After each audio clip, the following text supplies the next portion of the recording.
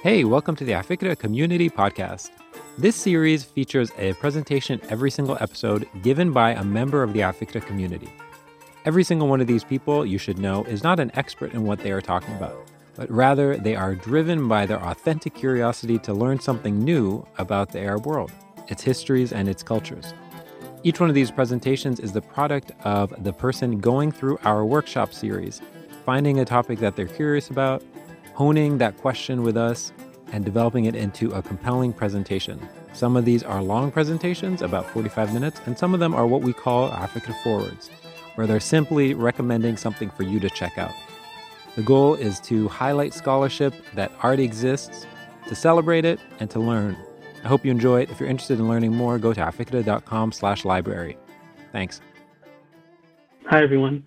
The topic I decided to talk about is this article called الإطلالات الأولى, or First Impressions, by Dr. Zibawi, and it really talks about where Fairuz's career started and where she came from.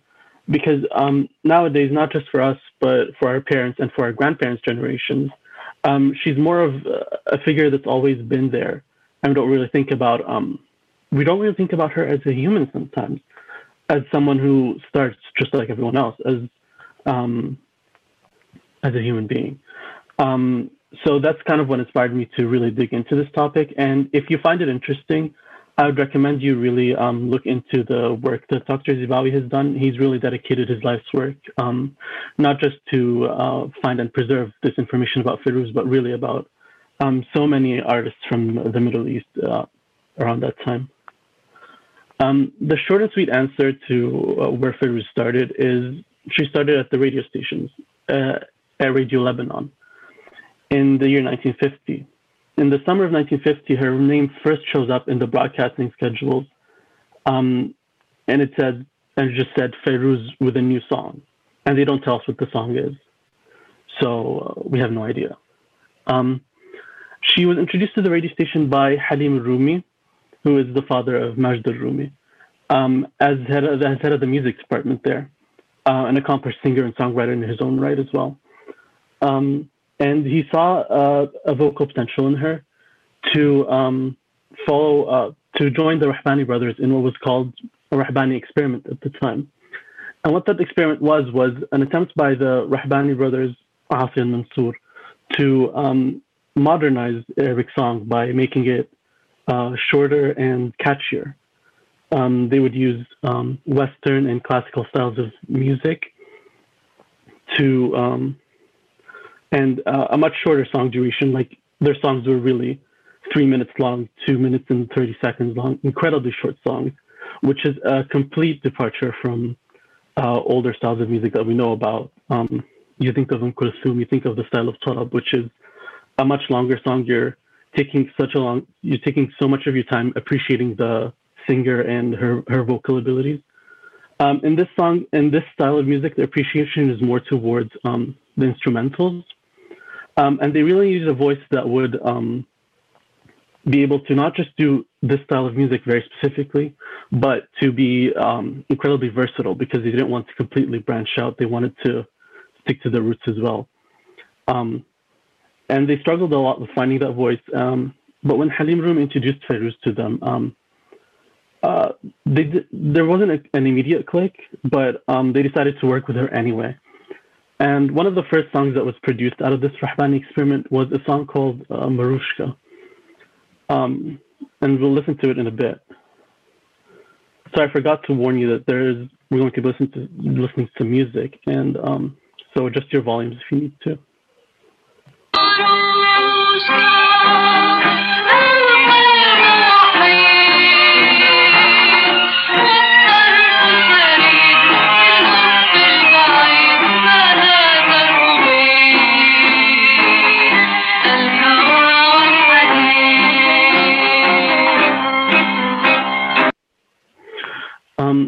So Marushka first showed up at the radio stations in the year 1951, and it was a complete breakout hit for her. So she really took off right away. It continued really to be played at the radio stations like throughout the 1950s, and to the point where it is really the kind of song that defines this entire moment of Ferouz's career. So thanks to Marushka and thanks to the Rahbani experiment being largely a success, they really found exactly what the Arabic audiences were looking for in their new style of music. Ferouz was immediately successful right out the gate. In the article that I'm forwarding, Dr. Zibawi notes that Ferouz was having by 1952, by 1953, you're listening to 3 songs a day on the radio at any one of the radio stations she was working with. And when they started introducing listener recommendations, you were listening to Ferouz songs in the double digits like every day. It was ridiculous. So a quick word on the radio stations at the time. Ferouz and the Rahbani brothers split their time between 3 major stations. They started in Radio Lebanon. It's where everything started for them. And it was a pretty small station, so there was a lot of desire to branch out. And it was so small that it used to be jokingly called Radio Beirut because its wavelengths didn't reach outside of Beirut. So if you were Lebanese and you lived not in Beirut, you were probably tuning into either Radio Syria or the Near East station. And these 2 stations really embraced not just Ferouz's voice, but the Rahbani project in general. But before I get to them, I wanted to note that what Radio Lebanon gives us is really some of the oldest works that not just the Rahbani brothers did, but the oldest songs that Ferouz sang as part of the girls' choir at the station. And one of these songs is called Jannatuna. And you have to believe me, this is Ferouz's voice you're listening to.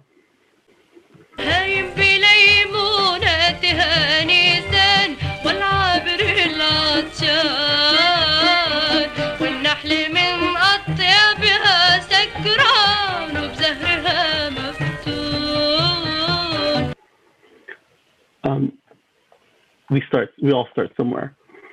So as I said, Radio Syria and the Near East station really embraced Ferouz almost immediately. And the minute they were able to get to these stations, they did right away, just because these stations provided them with so much material and so much technology to be able to do all their songs. And that was especially true for the Near East station, which shuts down in 1957. And we'll get to that in a second, but it really took with it a big library of music, not just for Ferouz, but for so many other people who were singing at the time. Now, as a recording artist, Ferouz was primarily a radio singer and not really a recording artist. And that's because if you were singing for the radio station, the radio owned that song. You wouldn't own it anymore. So if you wanted to release it, you would have to do the song all over again in a different way. And she didn't really release any proper albums, which had several songs on them. Most of her releases at this time were singles. You would have 2 songs on each side of the record, and that was about it. And these labels are some of the first songs that she ever released. The problem with the record releases at the time is she was signed on with Baida Records, which is a company that has a really long history in music in the Middle East, but they never kept dates. So we have no idea when any of these albums were released. They never really kept any good record. They had really poor archiving and record-keeping habits. So we don't know how any of these records came out. We really don't know anything about them. And the sleeves, they always used the standard issue sleeve that looked like this. So it had nothing on it either that could help us with finding out when any of these records came out. So the Rahbani project kind of carried on with this level of success until 1955, and that's when the project gets elevated a bit. In January of 1955, Ferouz and Asi get married, and they kind of solidify this union, this work union that they had. And by February, they land in Egypt, which is at the invitation of Radio Egypt, which had invited them to record several songs for them. It specifically asked for 48 songs, which is a really small number compared to how much they were working at the time. By 1955, Ferouz had hundreds of songs that she had released. with the radio stations that were just circling around. And what makes this trip so important and so interesting to talk about is that the focus on this trip was really about the quality rather than the quantity of the music that was being made. Fairuz quite literally finds her voice, as in her signature voice that we all know and love in these songs. And it really takes the level of music that she was making to a completely elevated level. And that also goes true for the Rahbani brothers' music making process, because a lot of the songs that were done in Egypt were rearranged, remade versions of older songs, but the version that was made in Egypt was just so much better. And one of these songs is actually a really old version of Nihna wal Amar Jiran, which a signature song for Fairuz.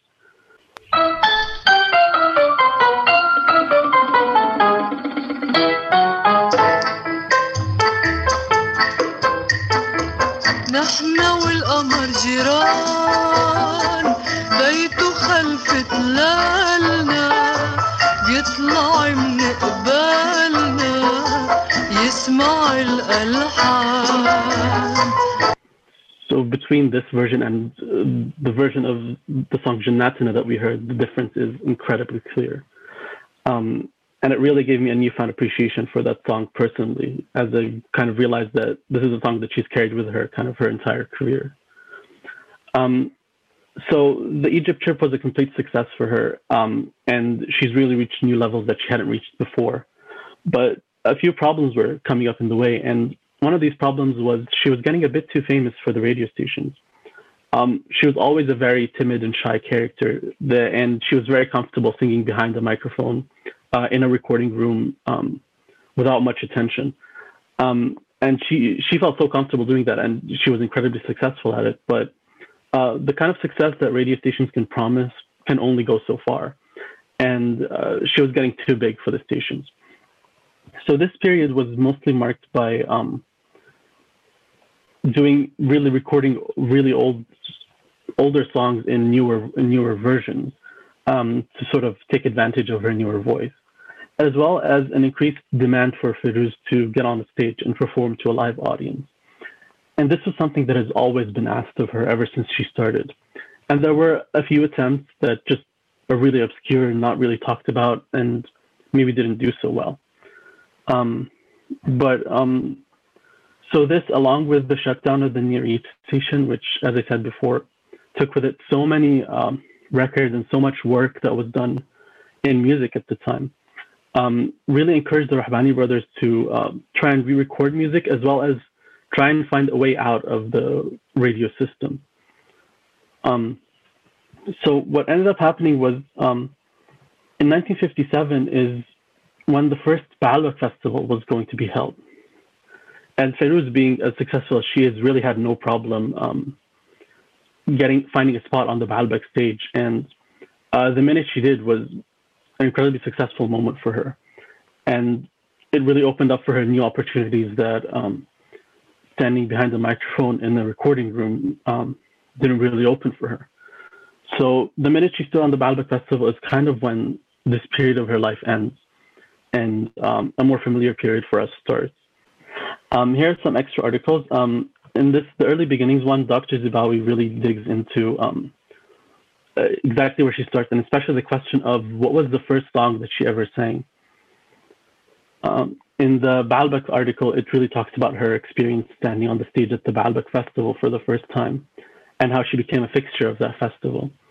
And the last article, as the title says, talks about the Egypt trip that I really didn't do justice with when I talked about it. And that's it. If you want to contact me, and I can't believe I forgot to put a picture of myself here. Thank you. Thanks so much for tuning in. I hope you enjoyed it. 4 quick final notes. The first is, if you feel like watching this presentation in video form, look us up on YouTube, subscribe, hit that bell, do all that good stuff. Second is, if you ever feel like attending these events, we have them every Saturday, and you can find out more information at afikra.com/RSVP. The third is, if you feel like developing a community presentation, we have workshops that are free and open to all every 2 weeks. You can go to afikra.com/workshop. And the fourth is that our work is made possible by the hundreds of people around the world who are inspired by our work and want to build this movement. Please consider becoming one of them and supporting our work at afikra.com/support. Thanks so much. Have a great day and see you next time.